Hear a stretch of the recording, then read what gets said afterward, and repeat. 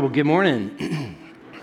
It's great to see you guys here this morning. My name is Seth. I'm one of the pastors here at Salem. I haven't said this in a while, so I'll say it. If you're new to Salem, today's your first day, or you've been visiting for a while, if I haven't gotten the chance to meet you, I'd love the opportunity to get to know your story a little bit, and mine as well. So, we're really glad and excited that you're here. So, this last week we were, we're kind of coming out of Mother's Day, and this next Sunday we're going back to Celebration Sunday, and Celebration Sunday is something that we do, 2, 3, 4 times a year, where we really want to spotlight and praise God and celebrate for what He's doing both in and through Salem as a part of that. We do a lunch together afterwards, and so we're excited, for that this next week as we do baptisms and child dedications and all that fun stuff, as well as hear stories. But today we're actually gonna finish up our Cave Table Road series. And if you again are new to Salem, and if you don't know this language, this is something that for us, kind of represents our time with Jesus and the Lord. It represents our time with each other, and it represents the road as the way that we invest and care for the world, and with the gospel and whatnot. And so you've heard already this morning about Summer Blast. You've heard about the Inyus. You've heard about the Amuris. And so as we dive in to finish Cave Table Road, what we're going to be really talking about this morning is investing in the next generation. And so in order to do that, I want to just start with you heard about Summer Blast and all the excitement that's there, but I want to show you this picture. This is from 2 weeks ago. Youth group, just packed house, and this their celebration night. And what I love is seeing that it's intermingled, it's mixed with students and leaders. And so these are people who all love being together, and they're investing in each other for the sake of the gospel. And especially even that whole front row is just a bunch of volunteers who say, hey, I'm in. And for me, as being a youth pastor for 15 years prior, this is something that's very dear to my heart, is thinking about how we actually intentionally invest for the sake of the gospel, for the sake of the kingdom, into the next generation. And you may remember, we're going to leave that picture up for a moment. You may remember that as a part of dinner theater, the final item that they did a bid on was for someone, whoever is the winner, would get to choose a jersey that I would wear of their own choosing for an entire Sunday morning. And so I'll tell you this, is that this morning I opened it. I hadn't seen it before, and so as I was opening it, I was really actually pretty nervous, at least in part. Because, as a huge Cubs fan, I thought, well, maybe it's going to be a Cardinals jersey, because I really don't like the Cardinals, Jesus does, I don't, and so as I opened this up, and then the next thing I thought was, well, please don't be I know there's a NASCAR driver who's sponsored by Hellman's Mayo. I was like, please don't be that, please don't be that. I can't stand mayo, the whole time I'm just going to be vomiting. And I reach in and I pull this out. Can I just tell you guys that grace exists in this world? Because what Stacy and Amy Hoiberg chose after paying lots of money was a Chicago Cubs jersey. How great is that? It's so awesome, so great, so nice. Kent came up afterwards, and his first look was a look of disgust, and he goes, that was way too easy. That was way too nice, and so I just got to remind him that grace, comes out in everyday actions like this. This is so good. So we're going to be talking about investing in the next generation this morning. We've been in this series called Cave Table Road, right? And so as we wrap this up, Cave represents that personal space. It's a holy moment. It's corporate. It's personal. It's even coming together here as we celebrate, we sing, we pray. We open God's Word and all those things. And so, right, there's this really holy space. But then we come to the table. And the table is where it gets a little bit messier, because what ends up happening is that inevitably the closer you get to somebody, the more you start wrestling with the real issues of life. And so really this is messier because we are now dealing with our sin within the community of other people. And there's this tension between wanting to put off of the old and put on the new. And yet there's this accountability that happens in the midst of our struggling, right? This struggle will concept as we point each other to Jesus. And so even though that's messier, so it kind of goes from this holy to messy, but then it goes to this really hard, to this road thing where it's really difficult, and we start to think about how God has wired us and designed us as a church to actually bring the gospel where we live, where we work, where we study, and where we play, right? With my coworkers, my neighbors, my family, whoever it is, but that we are ambassadors for Jesus. And so when you think about those three things, right, like it's easy for us to kind of pick and choose which ones that we want. I want Cave because that's safe and holy. I want Table because that's where the community is. And maybe for some of you, you're like, man, I love the road. But the reality is that if you look at each of these three in balance, if you remove them, we grow imbalanced because every single one of these is meant to make us more like Jesus. Because Cave, Jesus had that. Jesus had Table, and Jesus had a road. And while road might be the hardest, it's the culmination of that. And so when we talk this morning about investing in the next generation, what we're talking about is taking our Cave Table Road rhythms and investing them and injecting them as life into the next generation of people to follow. And so as I think about this morning, right, Cave Table Road is really, it's not this pithy language that's meant to soothe us. Now, certainly it does that because we can resonate with this. We go, wow, that brings ideas and language to these concepts as we've been processing them, right? And it is soothing. But the reality is that Cave Table Road is actually meant to challenge us. Why? Because these are the rhythms of Jesus. Because each of these makes us more like Jesus. And so as we talk about investing this morning, what I want you to hear this is that investing in the next generation is not just one option among many. It's actually out of obedience to Jesus. Because when you look at Jesus' final words to his disciples, and some of those final moments, as he sends them out, he says, go and make disciples, right? And so this is tremendously important. So Cave Table Road is important in and of itself because it's about being shaped in the likeness of Jesus, but then multiplying them and investing in others is that next level. So here's the deal. We're going to jump into 1 Corinthians chapter 4. And Paul, the author here, is going to talk about investing at the end. But in order to do that, or part of how his letter goes, his argument goes here, is he's going to start by talking about this Jesus identity, and then he's going to move to talk about the influence that exists in the world around us, like all these different voices that are coming from different angles, and then he's going to talk about investing, okay? So here we go, chapter 4, verse 1. Here's what it says. It says, this is how one should regard us as servants of Christ and stewards of the mysteries of God. Moreover, it is required of stewards that they be found faithful. I just want to stop and pause here and kind of focus on this phrase, like how one should regard us. You see, Paul had a calling as an apostle. He was also the founder and the planter of the Corinthian church, right? And so he basically is stating is that when you know me, like when you see me, right, when I walk into a room, right, when I walk into a room, here's the deal. This is how you ought to regard me, okay? Now, this is not oftentimes the way that this works, right? Identity is very fluid in our culture and how we process people, how we process other people, how we process ourselves. Many years ago, I don't remember the year, but there was a German philosopher who once wrote, and I used it in a seminary paper a long time ago, he said this, he said that every single time you enter into a room, it's impossible not to compare yourself to other people. Every single time. It's impossible. So when you walked into church this morning, whether it's meeting a greeter, seeing someone in the foyer, someone in here, me, anybody else, or me to you, right? It's impossible for us to not compare ourselves to each other. This is part of how we wrestle with this fundamental depravity that's inside of each of us as we're seeking to understand who we are and how we fit in this world. And for some of us, right, like the surface level things, maybe it's like you walk into a room and you're like, man, that person is better looking than me. Maybe you walk into a room and you're like, that person's so much funnier than I am. They have so much more money than I do. Maybe that person, they're just so much happier than I am. You know what? They're smarter than me. They have more degrees than me.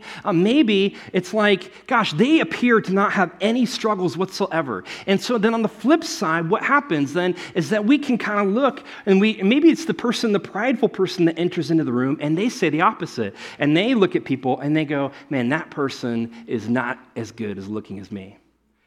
Said me never, okay? Never, right? Maybe there's the opposite. You walk into a room and it's like, that person, like they just tried to crack a joke. Man, that wasn't funny. They're just not as funny as me. Or maybe it's like they don't have as much money. Maybe they don't have the amount of degrees that I do. They're not as smart as me, whatever that is, right? And maybe you look at people and it's that pride piece that goes, man, they have so many struggles. I just don't have those, right? And see, all of a sudden, you begin to realize and sense, how natural of conversations these actually are. These are natural, everyday conversations that we have within ourselves. And oftentimes, they're conversations that are privileged just to us. Maybe you tell a spouse or a close friend or whatnot when you get in this really vulnerable thing, but oftentimes that's just deep inside of each of us. And what happens then, especially in our American culture, what can happen is that we're either developing one of two things. We're either going to develop a really high sense of self, or we're going to develop a really low sense of self, right? So this last summer, I was just sticking with the youth theme here. This last summer, I was with the high school students going to Challenge down in Kansas City. And so we're driving in the car. We're having these really great conversations. And I remember at one point, I looked around the van and I said, hey, guys, tell me something. Do you think I should grow a beard or no beard? And one person said this. She goes, beard. Because without it, it's just bad. And I thought, what? Thanks for your honesty. Maybe, And so what did I do? I grew a beard. So oftentimes what we end up doing, right, is that when we feel like we have low self-esteem, the way to fix the problem is to inject pride or to inject confidence. And so we create a high sense of self-esteem. If somebody is too high of a sense of self-esteem, what do? We want to lower it and bring it down. Now, from a spiritual lens, though, you look at this, a low sense of self, right? You can walk into a room and you might go, man, in my life, I'm full of anger. This is a low sense of self. I have so much anger. I have so much sin. I have so much sadness, so much depression. I have so much, lust or whatever it is. There's so many different things that we can attribute in here. And it creates this low sense of self. Or from the other side, we might go, man, I am just prideful. I am arrogant. I am self-confident in all of those things. I am self-superior in this high sense of self. And so at any given moment, though, then when you walk into a room, your temptation is either to look down on people, to look down on other people, or to look down on yourself. Do you sense this tension? And if you were to trace both of these back to the center, remember what we talked about a couple weeks ago, right? It's at the center of that identity struggle was this idea of greed, which is idolatry. It's the fact that we are worshiping something or someone other than God, the way that we are designed. And so what we end up doing is having a low view of God, a low view of Jesus, which then forces us to have a high view of self or a low view of self. And we try to fix things from that perspective. And all of a sudden, you go man, if this is an everyday, normal conversation that I'm having with myself, can we just admit that conversation is exhausting?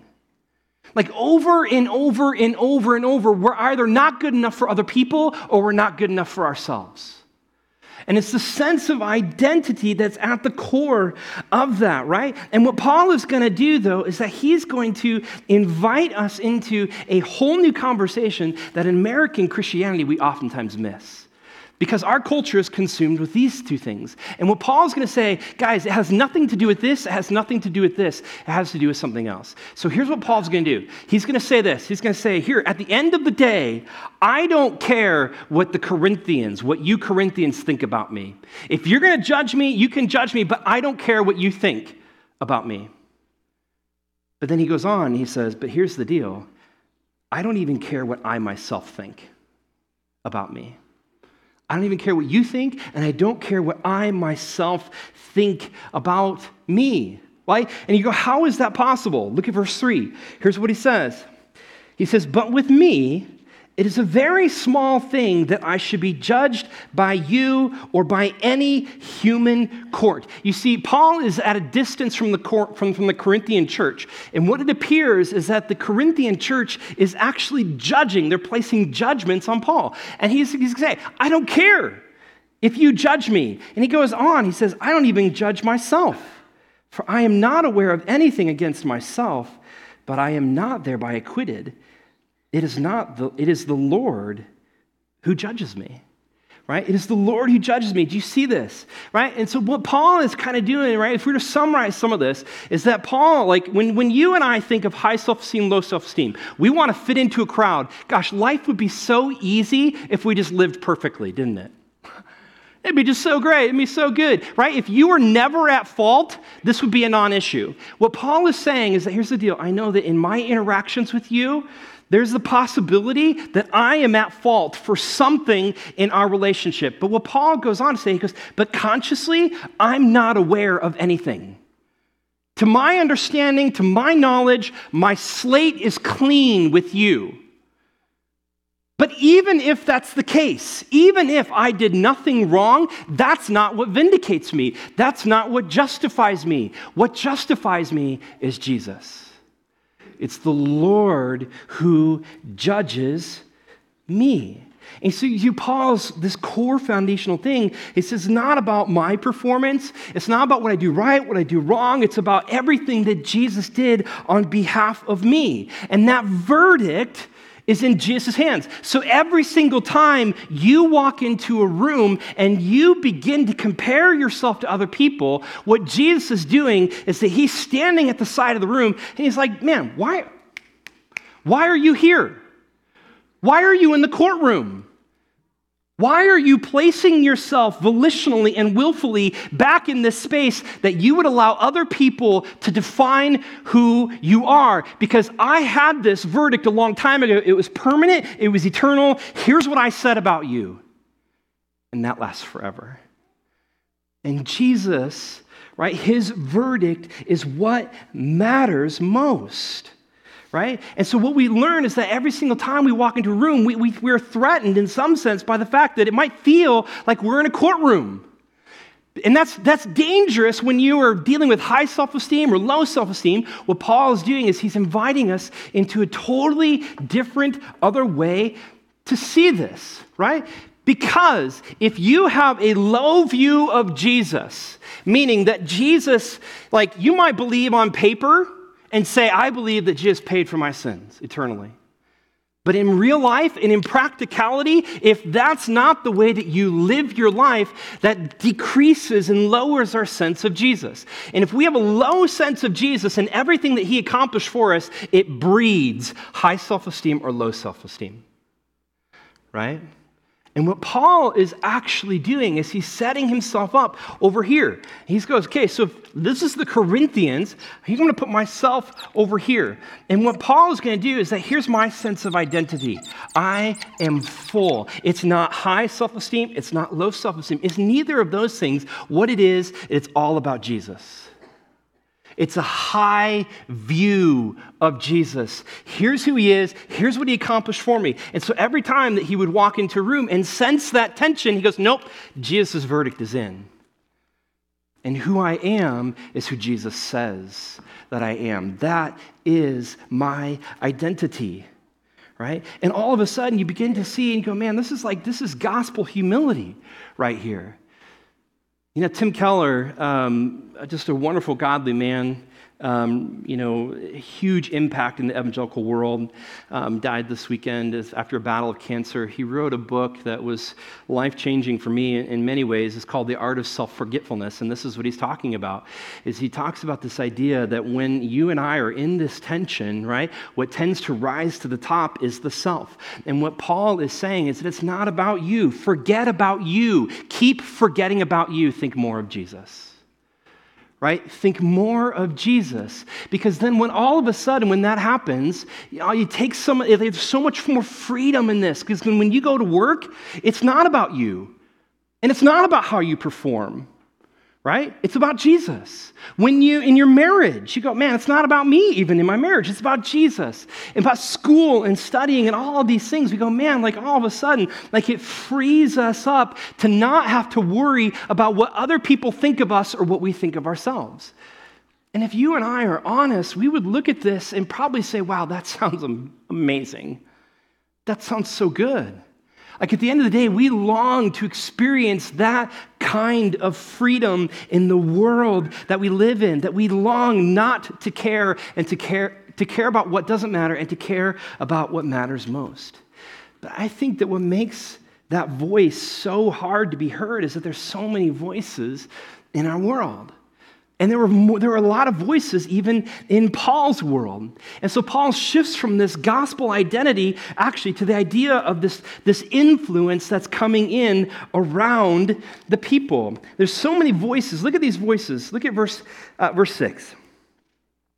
He says, I have applied all these things to myself and Apollos for your benefit, brothers, that you may learn by us not to go beyond what is written, that none of you may be puffed up in favor of one against another. Okay? So he's gonna talk a little bit more about these other voices, but what we're seeing is that there are some voices that are speaking into this, and what's creating is this puffing up. Right? Now, if we were to go back over here, okay, this is what's kind of fun about this, right? Okay, the word puffed up in the original language means this. It means to be bloated or overextended, okay, right? Disproportionate. So it's kind of like if you were to take a balloon and blow it up way past the way that it's designed to be blown up, okay, right? And so what he's talking about is this ego,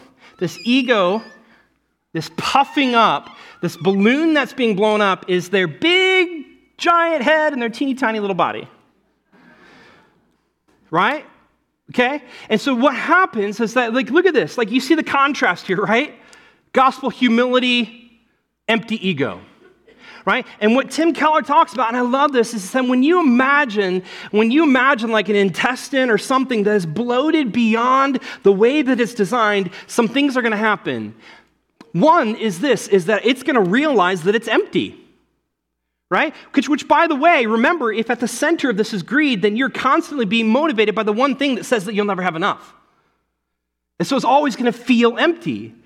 But more than that, you're constantly hungry, and the fact that it's twice, 3 times, 4 times, whatever this head is compared to that body, that much bigger, it's going to hurt. Because that's not the way that it's designed. And so what we do when we feel that hunger and busyness and hurt, we feel like the best way to bring like health and healing is to be busy filling it up. And we fill and we fill and we fill and we fill up inside, of our human ego. And when you begin to contrast that with that gospel humanity, you go, there's such a stark and dark contrast here. Right? You see, what Paul says is that you can go back into chapter 3, and he says that part of what's happening here is that there's these fractions in the church, and some people are for Paul, and some people are for Apollos. And so it's like Paul, he's out there, and they're like, you know what? Hey, Paul, he planted the church. We think he's the guy. We're following Paul. And other people are like, are you kidding me, Paul? He's terrible in person. He's only a good writer. We're going to follow Apollos. Right? And so these two groups, right? And we don't know why exactly, but you look in today's world, an online world where you can go watch or listen to any church everywhere. There's style preferences, there's length of sermons, too long, too short, two stories, like all sorts of things all over the place, right? And that's like in the church. And really the question that they're being asked or that they're asking is this, who is my authority? Who is my authority? And that's all the spiritual, but the reality is that there's a lot of unspiritual ways that we do this in life too. When I was growing up, by the way, I'm a little collector. I love knick-knack things. My wife probably hates it. Actually, I'm almost positive she does. But I love little knick-knacky things, and this is like a little, it's called a Funko Pop of Michael Jordan, because when I was growing up, in elementary and middle school, like Michael Jordan was the guy. The Bulls had won, back-to-back-to-back, 3-peat championships twice. He's got more rings than anybody else. And you know what? Michael Jordan, like, he was just so fun to watch. And the way that he, really terrorized other teams, like offensively and defensively. And so for us, people my age growing up who loved basketball, like, I watched Michael Jordan all the time. In fact, I loved it. I saved up as much money as I could because we didn't have a lot. And I bought my first pair of Michael Jordans. And then I got a shirt and some pants, right? But that wasn't enough. One day I remember I was out in the driveway practicing baskets, just shooting hoops. And my dad came out and he's like, "What are you doing?" I was like, "What do you mean? I'm practicing." He goes, "No, your tongue is out." Michael Jordan was known in moments of intensity, like shooting or whatever, or driving the ball, he'd do that, And so here's me shooting hoops with my tongue out. And I'm like, man, I had no idea. Like, what I didn't realize was that the amount of influence that Michael Jordan had on me was coming out in ways that I didn't even know. It was so interesting, right? Like, I was mimicking and imitating Michael Jordan, minus the fact that my shots never went in. So there's this thing, like, so you think about the influence in life. And Michael Jordan wasn't a friend of mine. He didn't call me and say, "Seth, I want you to follow me." He didn't do that. It was all about influence. I just saw him through TV. And that was the influence he had on me. But now think about this. You move 25 years into the future, and here we are, and some people's full-time job is to be a social media influencer. They film videos about all sorts of things, and they just try to influence people. And the more likes and the more followers that they have, the more money that they make. Right? And some of those voices are straight trash. And some of those voices actually can be really good. But here's what I do know is that you and I live in a world of influence where people are drawn to other people who have a strong sense of identity. But here's what's so different about what Paul talks about and what social media influence talks about. Because social media influencers would say this: "I don't care what you think." Great, good job. That's good. That develops your strong sense of identity. But here's the deal. I care only what I myself think. Do you see how that's different? You see, Paul is like, I don't care what you think, but I also don't care what I think, because it's not about me. It's about Jesus. It's so incredibly important. And you see, Paul's ego is not puffed up. It's filled up with Jesus. And this is where he goes on. He creates this contract starting over in verse 8. And I have to warn you, some of these verses are a little hard, okay? Because it kind of resonates, not just with the Corinthians, but it resonates, I think, also with us in our time. Okay, look at this in verse 8. Well, he's going to start, by the way, he's going to use a bunch of rhetoric, and he's going to use a lot of sarcasm, okay? So be prepared for that. Verse 8. Already you have all that you want. Already you have become rich. Without us, you have become kings. And would that you did reign so that we might rule with you. You see, what Paul's saying is that they're living in a way that heaven has already come. Heaven is already here. And Paul's like, I wish that were true. But reality check, it's not. We're still living on earth in the brokenness of the world. And when we're not present, the lifestyle that you're living is not the lifestyle of Jesus, it's the life of a king. He goes on, he says this, "For I think that God has exhibited us apostles as last of all, like men sentenced to death, because we have become a spectacle to the world, to angels, and to men." And so it's like Paul, who's living hard. He's following Jesus with all of his heart. And here's these people in Corinth who are living it up. And it's like they're watching Paul like a movie. It's a spectacle to behold. Here's where he uses his sarcasm. He says, "We are fools for Christ's sake, but you are wise in Christ. We are weak, but you are strong. You are held in honor, but we in disrepute."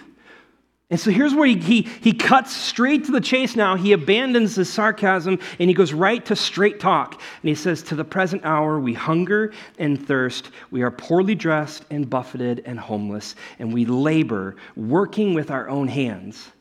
When reviled, we bless. When persecuted, we endure. When slandered, we entreat.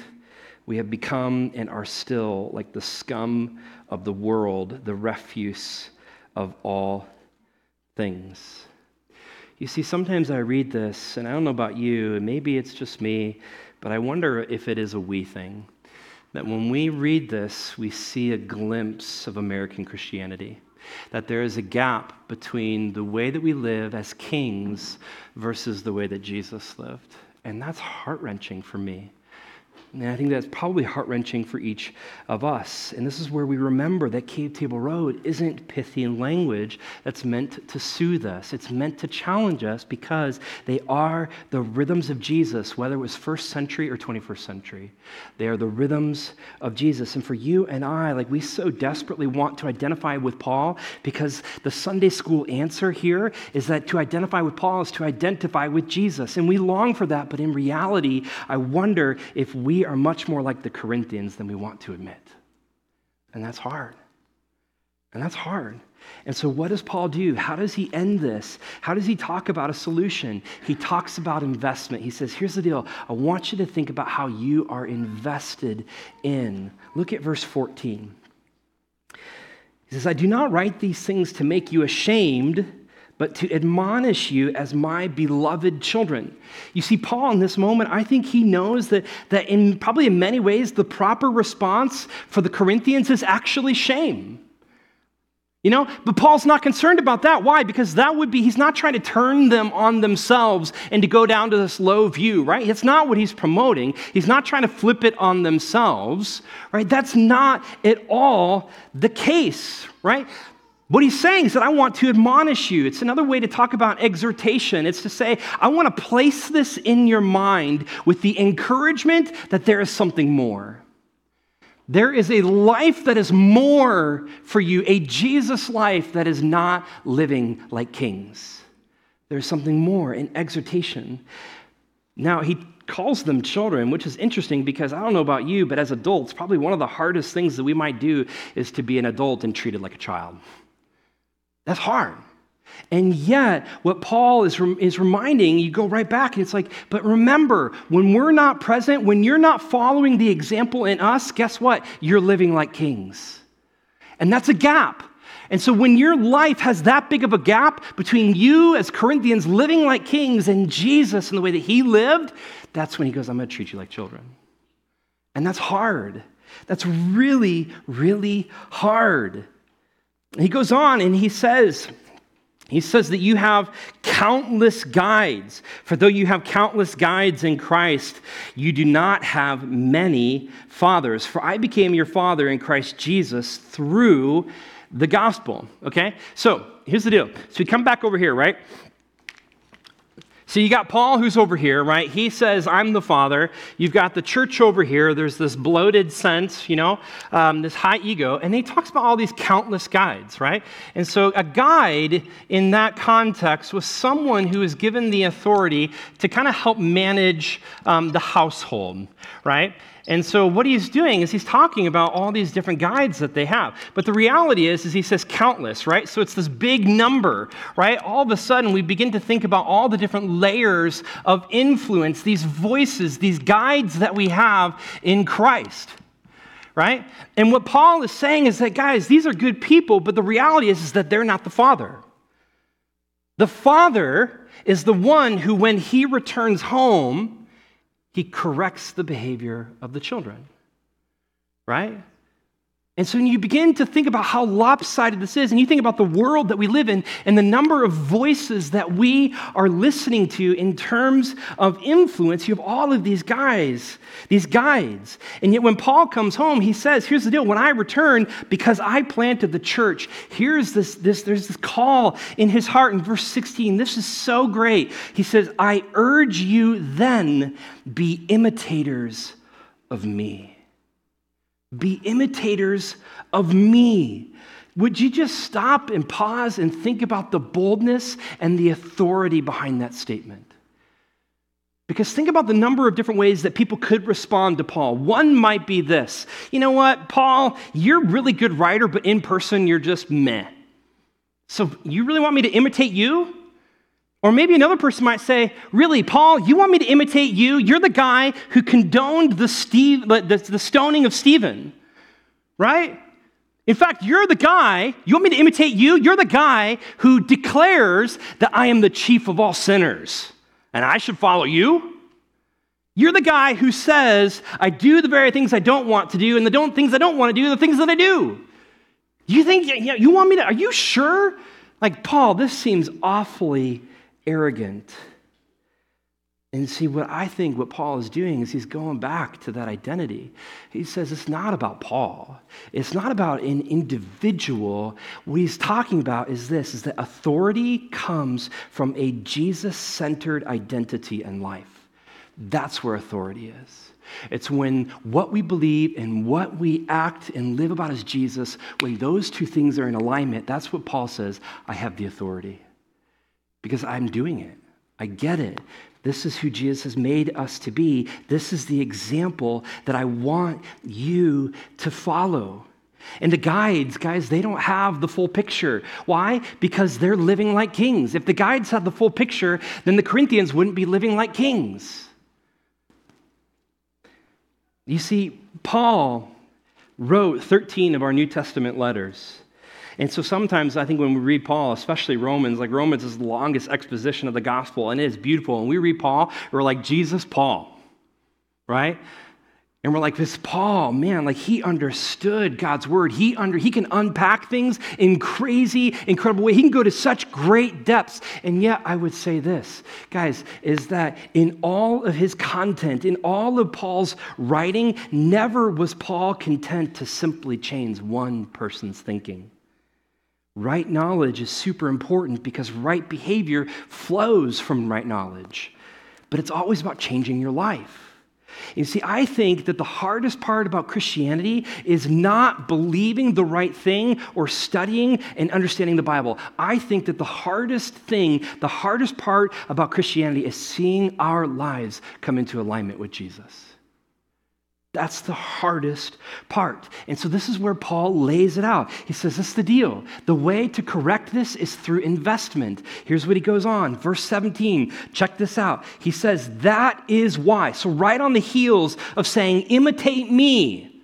How can we imitate you, Paul? You're a long ways away. That is why I sent you Timothy, my beloved and faithful child in the Lord, to remind you of my ways in Christ as I teach them everywhere in every church.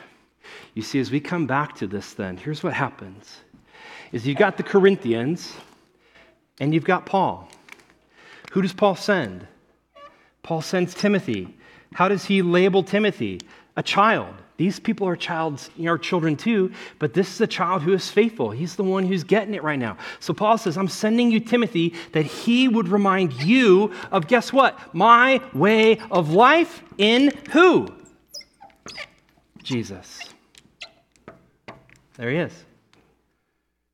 You see, you got Paul, you've got Timothy, and you've got the Corinthians, but it always comes back to who? Jesus.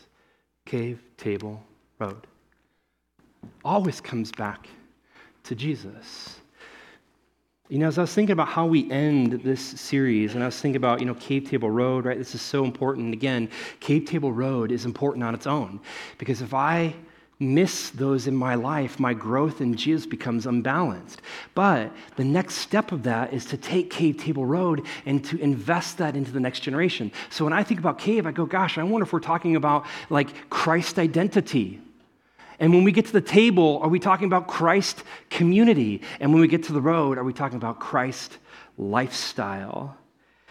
Because again, at the end of Jesus' life, what does he say? He says, go and make disciples. And so really, disciple making, or this idea of investing in the next generation, is more than just the success for the future of Salem. It's really designed for the future success of the kingdom across the world for generations to come. Because again, if you were to go back to this, which by the way, and I forgot to do this, what Paul says, by the way, if this is me, he says, here's the deal. This is in accordance with everything that I teach at every other church. And all of a sudden, what we see is Paul's vision for the future is that there's all of these churches who are wrestling with the same thing. It's the person and the works and the life of Jesus being transmitted from generation to generation. not in a way that makes us live like kings, but that lives with humility and sacrifice. You see, Cave Table Road is not meant to be this pithy language. It's challenging because of the rhythms of Jesus. And so when we think about the next generation, when I think about kids, I think about youth, I think about college students, I think about young adults, I think about anybody who's in those younger categories, I'm reminded of this, is that it's not just an option among many. This is about obedience to the life of Jesus and to the mission and to the purpose of Jesus. Let's pray. Heavenly Father, Lord, as we wrap up this morning, as we finish, Lord, I'm reminded of something that a student said several weeks ago. During Youth Sunday, as a young gal named Zoe came to the front, and with a lot of humility, but with a lot of boldness, she said these words. In thinking about Cave Table Road, in reference to Cave Table Road, as she identified herself and among all the other young people who were on the stage, and as she looked out into the audience to the older generations, she said this. She said, we are the next generation. Don't let us down. And so, God, I pray that you would be stirring in us, in all of us, a craving for this. Because here's what I know. The young people of the world crave Cave Table Road being invested in them. And so, Lord, would you stir in us, that you would take us back to the cave, that you would build in us a freedom around the identity of Jesus, that in any given moment, as we walk into any given room, despite the fact that the world would say, be confident or be really low, that we would walk into a world and say, it's not about me, it's about Jesus. It's about what he says is true about me. Would you grant us that freedom that we may then fuel our Cave Table Road rhythms, and may we intentionally invest in the next generation. Lord, we love you. We thank you for Jesus who makes this possible. We finish by worshiping you and the purpose you've given. In your name we pray. Amen.